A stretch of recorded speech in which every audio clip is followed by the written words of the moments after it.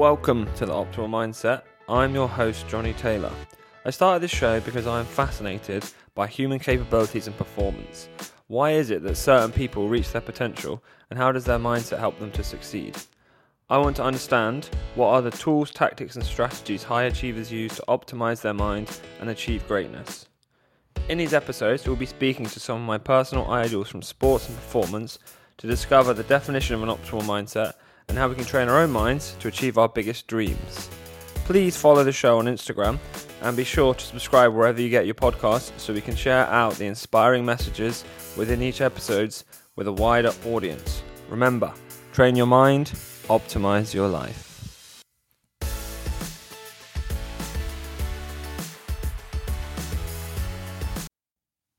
All right, welcome back to the show, Mike Kramer. Today's episode is very special because it is our first two-time guest. So thanks for joining us today, Mike. Oh, it's great to be back, Johnny. It's great to be back.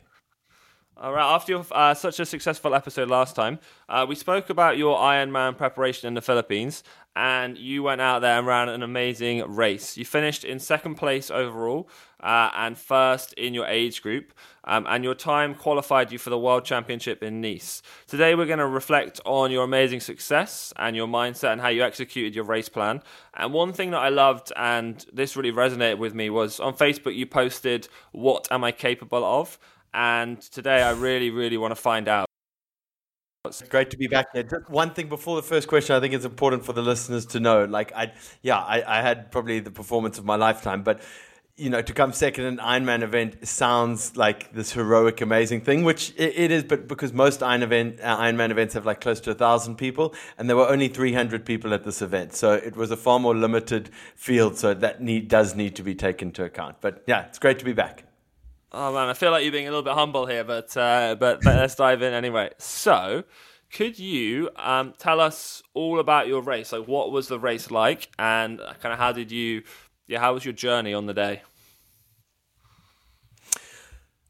So we got up there and preparations had been so smooth. Like, I think I told you on the last podcast that there's normally something that goes wrong, or we're trying to sort something out with the bike or registration, and everything had been so smooth.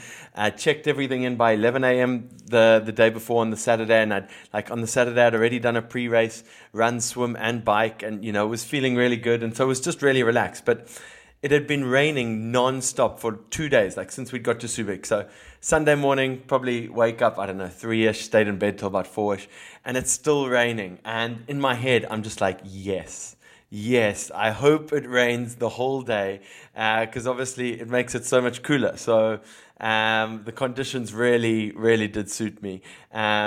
With it being like last year, it was probably 36, maybe even 38 degrees with, 90% humidity. So today, on Sunday, it was, 28, 30, max 32 at times. So that really does make a difference when you're going to do 10 or 12 hours out in the sun. So it did mean the sea was a lot choppier. It was pretty rough actually, and so a lot of people actually didn't finish the swim. There were a lot of people at the start who were just standing and not even diving into the waves, and so the lifeguards were pretty busy. But I grew up playing water polo, so I'm used to getting drowned and not having breath and all of this. So as soon as the gun started, I just absolutely flew in. I was in the front pack, and so started off well, and goggles leaked a little bit, so I had to do that. And normally things like that would upset you, but I'm just like, this is awesome. I'm really enjoying the waves. You couldn't really see the buoys too well. And I liked that it was different than last year. I liked that it was more challenging. But what was difficult was to see around you. So in the beginning, one person overtook me straight away, and I tried to keep up with him. And I was like, no way, this guy is clearly a phenomenal swimmer. So I let him go. And then I didn't see the other, 3 people pass me, which made me think the whole time I was coming second when actually after the swim I was coming fifth. And it would have been nice to just draft behind them to save a bit of energy. But yeah, the swim was awesome, and then you get onto the bike, and it really, like I said to a friend Jonathan McCarthy who was there, I was like, oh, it was like monsoon-like conditions, and he's like, man, what are you talking about? It was a monsoon. It was just wild rain, and so it was a lot cooler, which was really good. And then on the run, it probably rained only half the time, maybe. So it did mean it stayed a lot cooler throughout the time, which really suited me. That's so interesting. Why do you think that the conditions favoured you so much, whereas compared to other athletes? Like, why do you think those adverse torrential rain? Why do you think that helped your race execution more than others? Well, I think one is kind of like having a relatively strong swimming background, where a lot of people who do triathlons don't have that, and so then they do get a little bit more nervous in the open water and the rough seas, and so like that didn't bother me at all. I didn't even blink an eye about that. And then two, not being from the Philippines, exercising in 35-degree plus humidity is really, like, my body, I really struggle with that. I mean, most people do, but myself more so than other Filipinos here, I would say. Yeah, just being more suited to kind of conditions I grew up with. Growing up in Cape Town, winters there was lots of rain. I used to love go running in the rain, so it just reminded me of that. And I've always loved running in the rain. It's my favorite conditions to run. Oh, I love it. So you mentioned there that the night before everything was going kind of really smoothly and everything was flowing really nicely. I actually want to take you back to the night before the race. Did you have any pre-race nerves? And if you did, how did you manage to deal with these nerves? Yeah, definitely. I was very nervous, but it was a good nervous. It was like an excited and like, come on, let's do this type of nervous, not like anxious. Oh, I'm gonna let myself down, or I'm gonna fail. It wasn't that. It was positive nerves, and I think to be honest, if you're not nervous about something like this, you've got to question yourself, because if you've put so much into it and you've really trained hard, it means something to you, and you want to do as best as you can. So you are going to be nervous about that. And so, yes. So that was the positive nerves. There was a little bit of negative nerves, and that was on my bike. I was like, I don't know why, but my bike had been going so smooth and so good for so many months. I hadn't had any issues. We normally have technical issues on my bike, and I'm a terrible mechanic.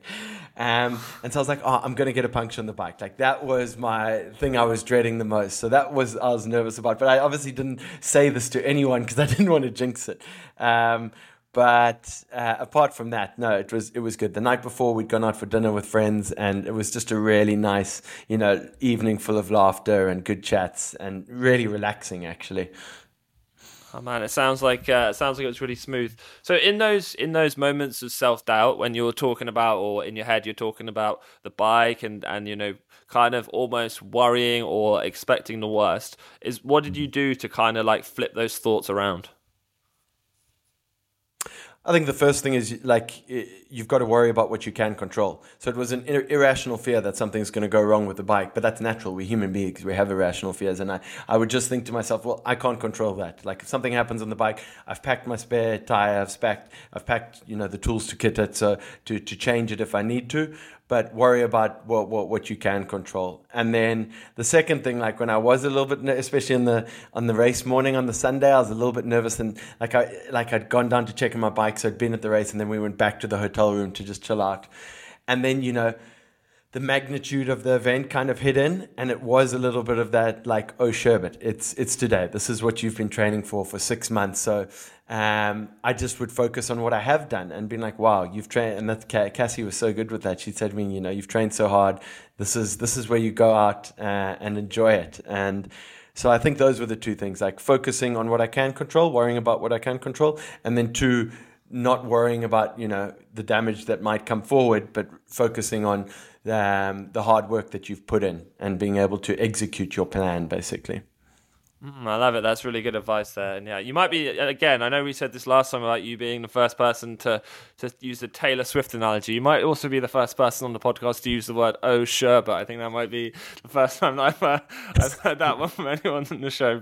But thanks for sharing. So obviously, you said earlier, and I agree with you, that you had the race of your life. And I mean, what an amazing achievement. So just really, really well done. And you can be really proud. What do you think contributed to this? Was it the training? Was it the mindset? Was it the nutrition? Or was it kind of a combination of all of these? Wow.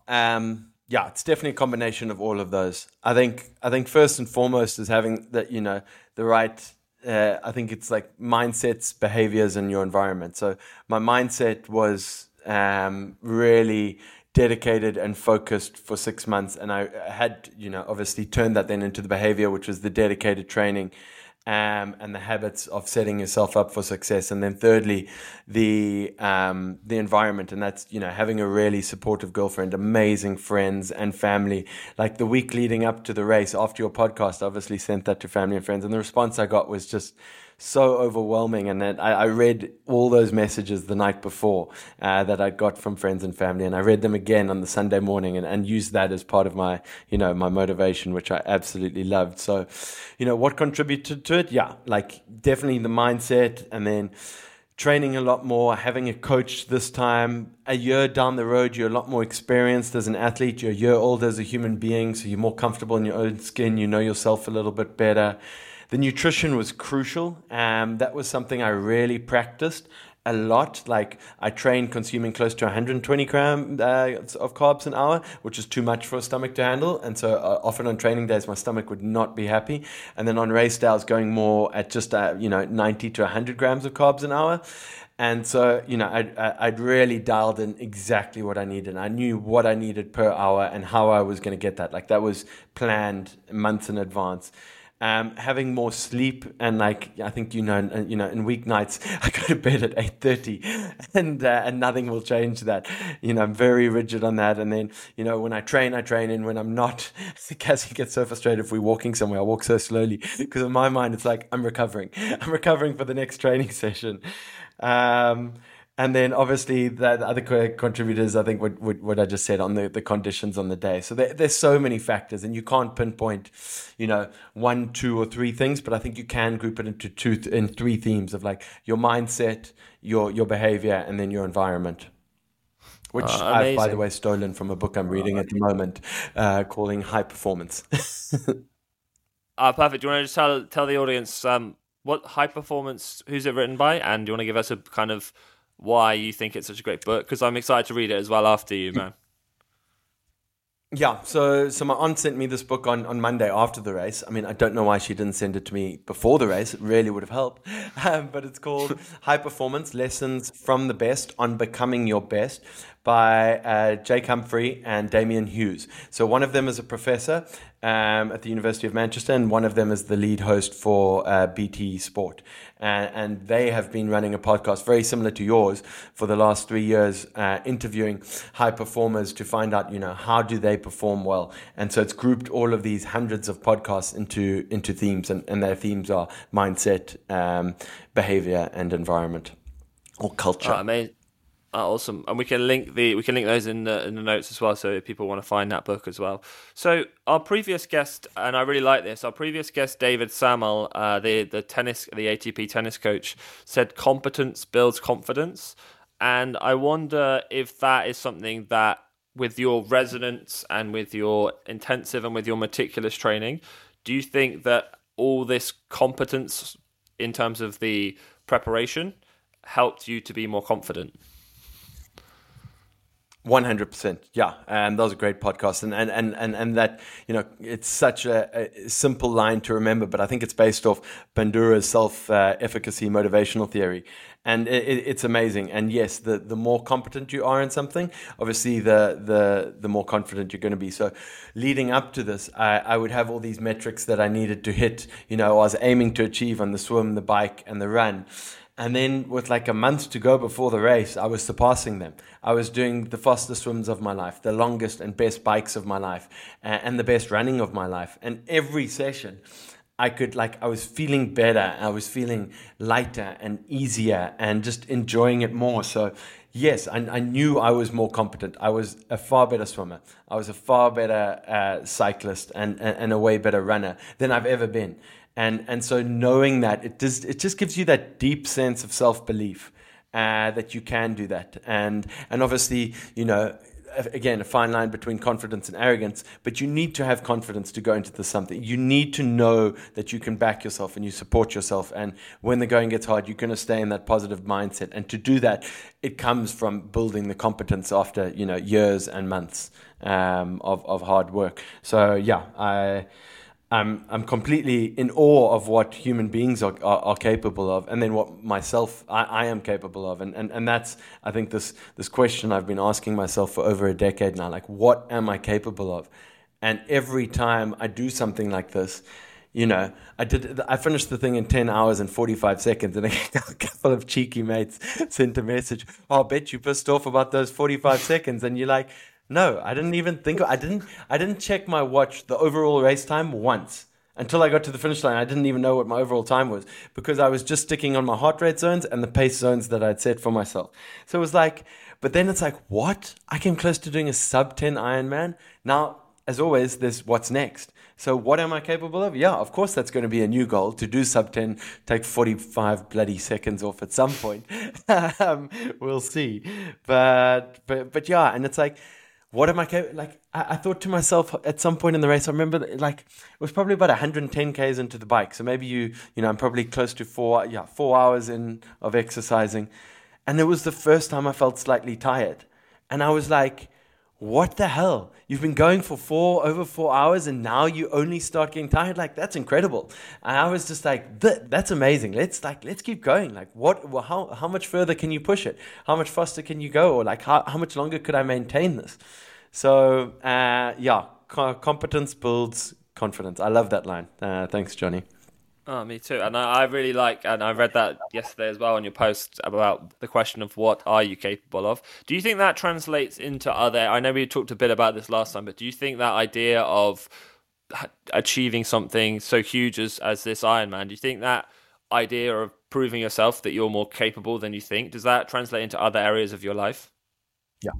I think it spills over into every area of your life. I think it's it builds your deep self-belief, your self-esteem, your self-worth, and then having that extra confidence and belief in yourself carries over into having a more positive frame of mind about yourself, and so that you then are more a positive person to be around, and positivity is contagious, so it affects your relationships with people you surround yourself in.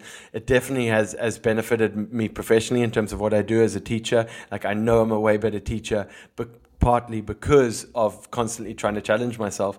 And, someone said the other day, the kids that we teach are constantly giving their best and putting their all into the things they do. Shouldn't we do the same? And you're like, yeah, of course. If we really want our kids to push themselves and be better than who they were yesterday, which is constantly what we try to do as educators, we should be doing that ourselves. So yeah, I think that the spillover effects into every facet of your life are hugely beneficial. And that's one of the many reasons why I'm such a advocate for anybody to be doing some sort of movement, whatever it is that suits them, because it's just got such positive spillover effects. I love it, and I think a lot of your, the students at school. I know you've been very humble about this, but I also think a lot of the students at school will be really inspired by, the work that you've done and the achievements that you've had. People can get infectious energy from listening to you. So yeah, I really do appreciate that, man. So last interview, this Thanks, was one of the. But before we go on, there was one ISM family at the finish line, the parents and the child, and he's a teenager, going into grade 10, and I coached him rugby this year, and like seeing someone who you've taught or coached at the finish line, it was so awesome. So yeah, I love having that, being a person of the community and having people from your community there. Oh man, and we're definitely going to talk about that later in the show. So that's a really good point. So thanks for sharing. So last interview we talked about this idea, and our listeners love the idea of this pain cave that you talked about, which is something that's going to stick around for a while. But did you hit the pain cave, or did you reach the pain cave? And how did your mindset help you to keep going during those tough moments in this race? Let's first clarify. I definitely don't think I've coined the term "the pain cave." I love it though, but I know quite a few people also use it. But yeah, did I hit the pain cave? Yes, to an extent. With 10 Ks to go on the run, like I was, I wouldn't say I was fully broken, but I was just exhausted. My energy levels were low. And I think what I said on the last time, for me, the pain cave is when you're physically, emotionally, and mentally, broken and shattered, and you just want to quit, and everything's telling you to quit. But I think you don't need to have all three of those to be in the pain cave. And there's so many people who go through the pain cave, with everyday struggles of life. But let's get this back to the Ironman, to the triathlon. And so, with 10Ks to go, I wanted to be done so badly. And I was like, I hadn't taken a single step of walking yet. And now you're over 9 hours of exercise and I hadn't walked a single step. And I was like, in my head, I played the story. I was like, okay, so you're going to walk for a bit now. You can get some water in. But what's going to change? Like, what's actually going to change? And then I was thinking, my legs, they feel okay. Like, I know they can do another 10Ks. And I was like, my lungs, like, I'm getting, not the best breathing going on, but I'm getting good breaths in. And nutrition, at that point, my stomach was done. I just tried to have a gel and had a little sip of it and then threw it away. I could barely stomach anything. And I was like, I'm probably not going to get much nutrition. And this is 1 hour, it's not even an hour. It's less than 50 minutes to go, last 10Ks. And then Jonathan McCarthy shouted, this is what you've trained for. And you're like, hell yes. This is the moment of what you train for, where suddenly, you've got to rise to the challenge. And it's called an endurance event for a reason. You have to endure. You've got to go through hardship. And I was like, okay, here it is. It's 50 minutes. I can do that. And so I kind of stopped really looking at my watch because I knew there was 10Ks to go. And then suddenly there were 7Ks to go. And then I don't even remember 6Ks going. And then I'm like, it's a 5K. It's a 5K to go. I know I can do this. So you just push through. But I think it's also if I had had this experience without having done last year, 100% would have walked. And would have but I was just like, I know I can do this. I know I can endure for less than another hour and then it's done. There you go. Oh, perfect. It sounds like you almost use that previous experience. I know we talk a bit about David Goggins sometimes, but that idea of having a cookie jar, right? And reaching in and pulling out a cookie and having that previous experience to help you push. And then you were just very present, right? You were just doing it, you weren't looking at your watch, you were just very present and just breaking it one almost like one step at a time, right? Just to get to the end. So that is an amazing achievement. So obviously you've qualified for the World Championship. What are you most looking forward to about competing in a World Championship in Nice in France, which is just going to be incredible? What are you excited for? It's weird when you say that, because I've obviously read this, and you get an email from Ironman, congrats, you've qualified, and then you go and enter. And it still doesn't feel real. And so you saying that, so what does it feel like? It's disbelief. It's like, holy moly, you've qualified for the World Championship. So I think, the first reaction is disbelief, and then is obviously the second one is an excitement. It's like, oh yeah, let's go. I was ready to have a good holiday and a break, but it's like, no, I'm had a good week of rest now, and I'm ready to start training again next week. Back to work. I don't think I answered your question though. No, go ahead. So the question was, what are you most excited for? What are you most looking forward to leading up to the new or the next race? Oh, what am I most excited for? Seeing my heroes. I cannot wait. At the same race, I'm going to be at the same race as Lucy Charles Barkley, as Jan Frodeno, as Christian Blumenfeld, as I can go talk smack to Lionel Sanders. I mean, obviously I'm not, because they're professionals and there are a couple of thousand of us there who are just going to be like, oh yeah. But yeah, I can't wait to see all the pros in action and these people who I idolize. And I think they are great role models to have in your life. And then to see them in the flesh, and then obviously to see them racing, because I'll be on the same course as them. I mean, I won't see them on the swim, but on the bike, they'll be lapping me. Oh no, it's not. There's one course. I won't actually see them on the bike, but I will see them on the run. There you go. The run is 4 loops. I'll see some of them on the run. They'll be finishing as I'm starting the run, and they'll just be so cool. And then the second thing that I'm really looking forward to is being it's 11 weeks today. And it's like, holy moly, I did an Ironman last week and now I've got 11 weeks. Can I physically, mentally, emotionally go that distance again in 11 weeks' time? And so that's a challenge I haven't had before. So it's a new challenge and something that I'm going to relish. But I will obviously take it slow for the next 3 weeks, building up to fitness again. Perfect. Yeah, it comes back to your question, right? What are you capable of? What are you capable of preparing for an Ironman in 11 weeks? So thanks for your notes. So I know you talked about, as human beings, we're always looking to improve and we're always looking to strive to get better. So what are you planning to work on for next time? And what areas do you think that you need to improve upon for the next race? I think let's get to the technical stuff first. Like I think the swim, I know I can shave off in flat conditions at least 3 or 4 minutes, and so that will, with the swimming fitness that I have, just better conditions will make that easier. The bike is going to be a lot more harder because it's a very hilly course in Nice. It's double the elevation. I think it's 2,400 meters of elevation over the 180. So. What I'm going to need to improve on is my hill climbing and then technical descending skills, which Manila's good practice for that with all the crazy traffic that we have. So I'll be needing to weave in and out. And then the run is pretty flat. But what I want to improve on then is, so I basically, in my first Ironman, I broke after 15 Ks. On this one, I didn't fully break, but I came close to 32 at 32 Ks of breaking. And I would love if I could do the whole thing without even getting into that point of the pain cave. I don't know if that's realistic, but that's a goal. So to do that, you've got, it's working on that mindset. And so I know I was so much mentally stronger and that I could endure, constantly one moment longer.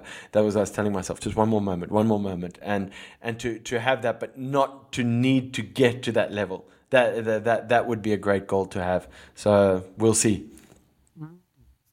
That's a good point. So practically, how is there any way that you plan? I know it's a little bit of a tricky question here, but practically, how do you go about working on your mindset? Is there anything you can think of other than what we've talked a lot about today, which is this idea of experience and competency? Are there any practical things that you can think of that you can do to work on this mindset? I think constantly still looking to learn and embrace, completely immerse yourself in this for another 3 months and read, keep reading. Whenever I've got free time, I'll watch triathlon YouTube videos or listen to triathlon podcasts. So just completely immerse yourself in what your goal is. I get pretty obsessive about this, which I'm not sure is always too healthy. But I think that's a great way. Apart from like you say, the technical things and training, it's just immersing yourself in that, and then that can constantly, if you're constantly surrounded, the messages that you're sending to yourself are people who are doing extraordinary things all the time. You start to believe you're capable of that. And that's what another friend said to me, ordinary people are capable of extraordinary things all the time, but you've just got to actually look around and see it, and it's all around you. So just constantly keeping those motivational levels topped up, which definitely won't be a problem.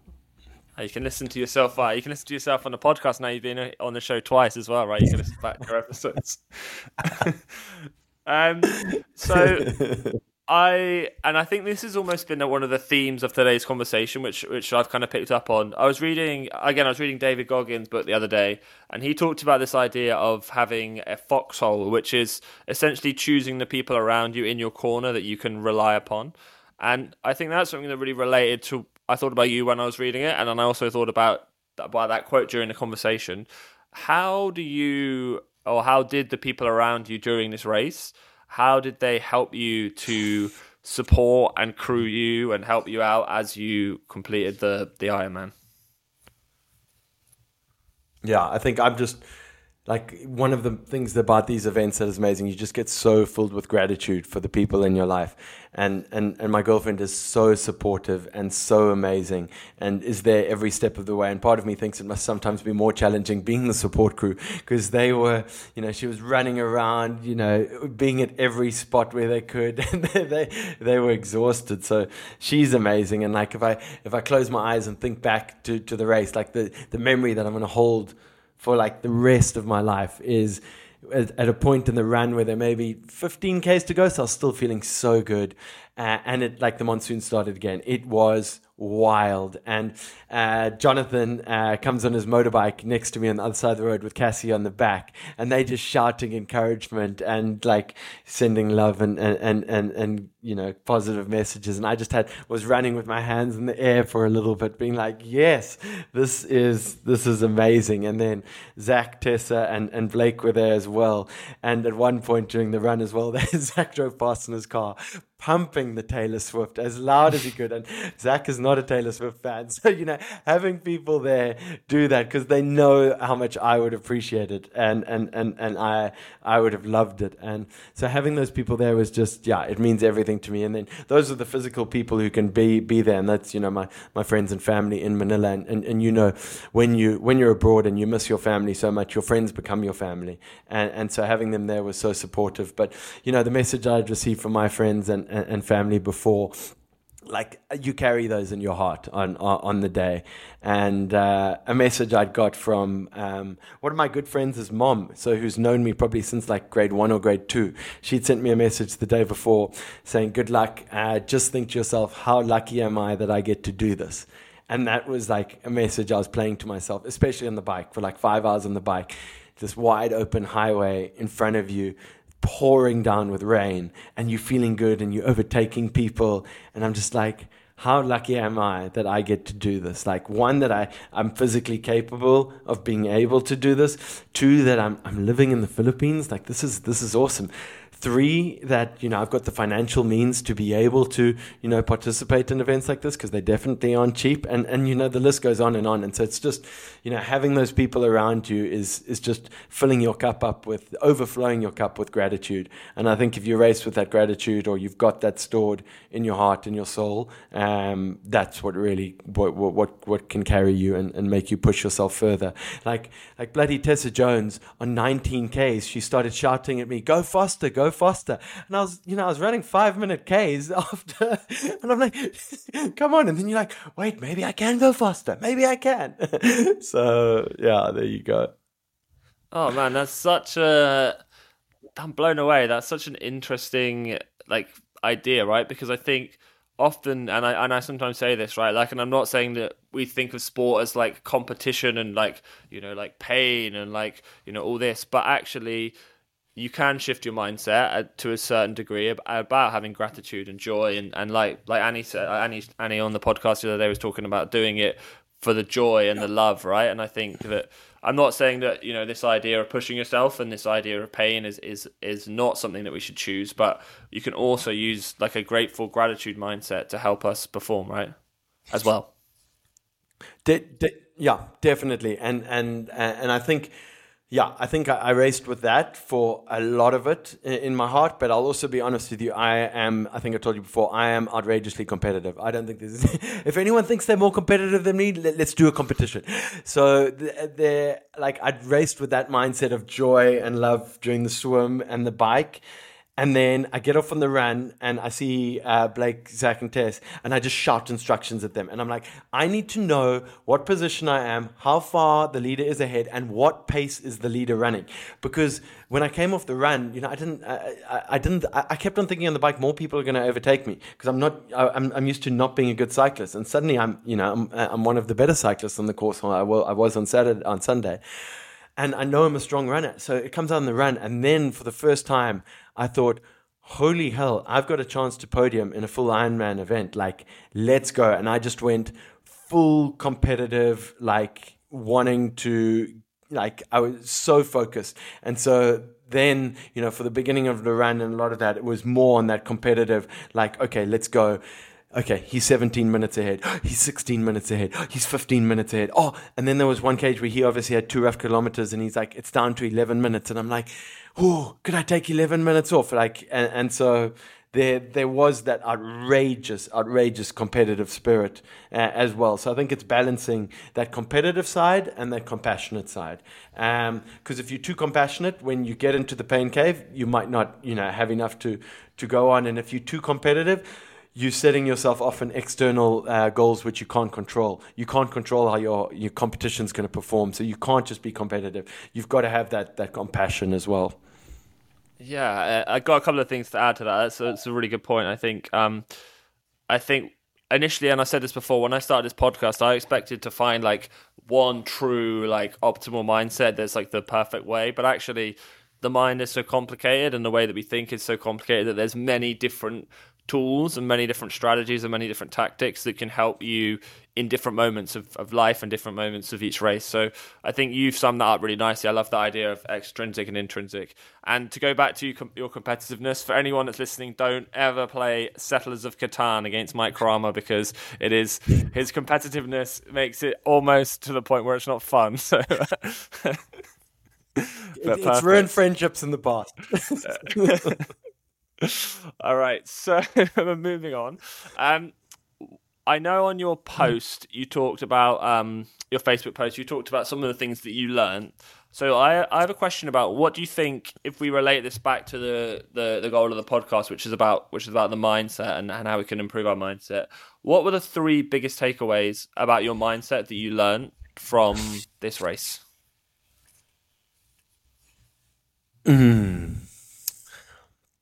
I think mindset-wise, the first thing is you've got to have a plan. And I know that's quite practical, more than the mindset. But if you know where you're going,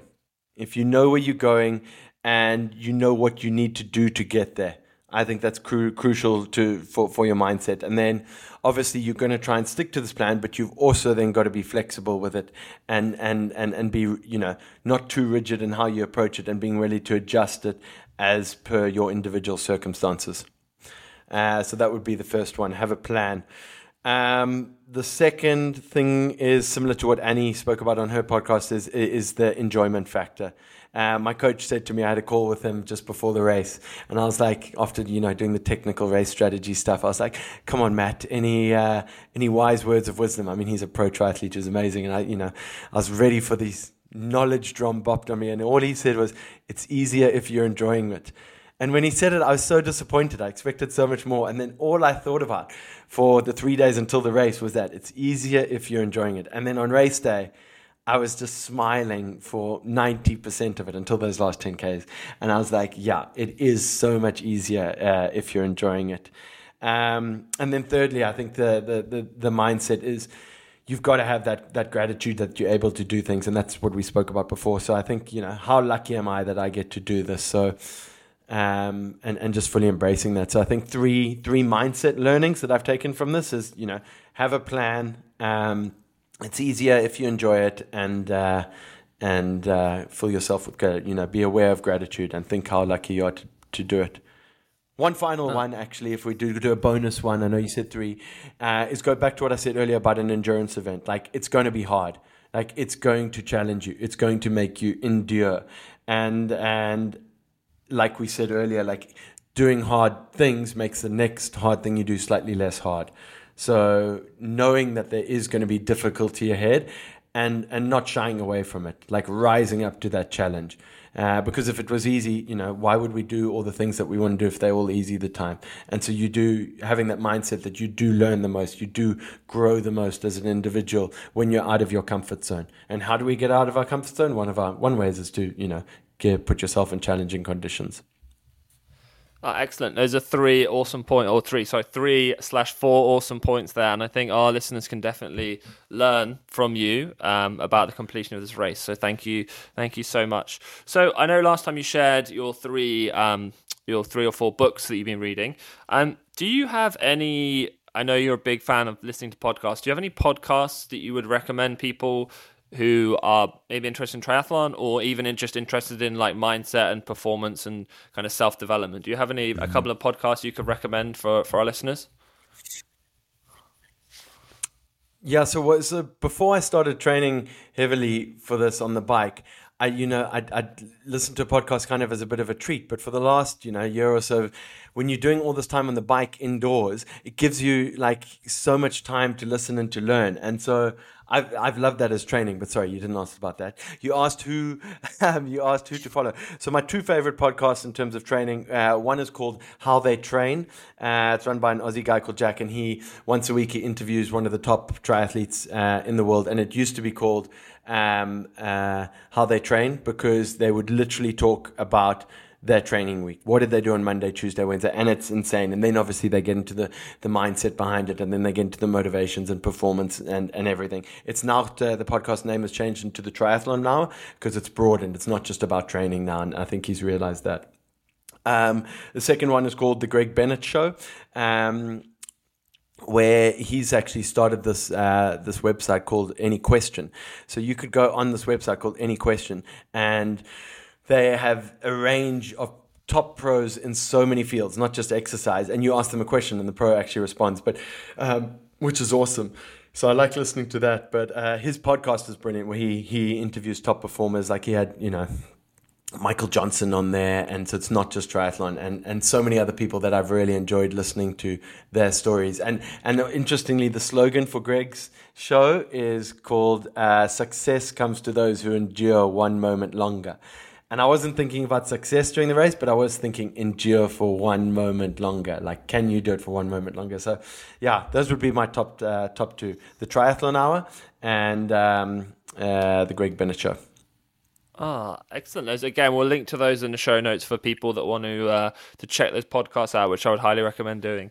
So I know maybe you could just give us, where can people find you? I know you mentioned this last time, but where can people find you if they want to follow your journey for the next race? I'm not sure anyone will, but Instagram's probably the best place. Instagram at Mike Kramer SA, or Facebook as well, or a good old email, michaelkramersa@gmail.com. I check my email more regularly than I check social media, which is I don't know if that's a good or a bad thing.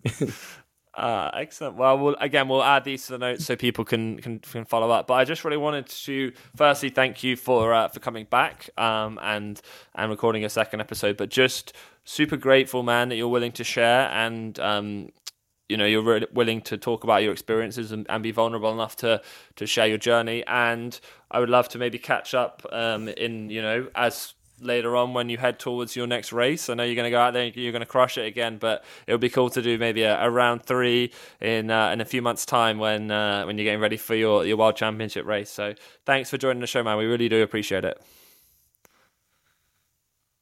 Thank you, Johnny. And just for myself and also behalf of your listeners, man, keep up this great work. I love the range of people that you get on this podcast and how we can listen and learn from, it's just cultivating that community of learning and wanting to, listen to others and hear people's stories. So thank you for giving me this platform. I really do enjoy it and love your work, man. So keep it up. Me too. No, I appreciate that a lot, man. Thanks very much. All right. This has been The Optimal Mindset. Thank you for tuning in. And I hope to see you again real soon. Take care, everyone.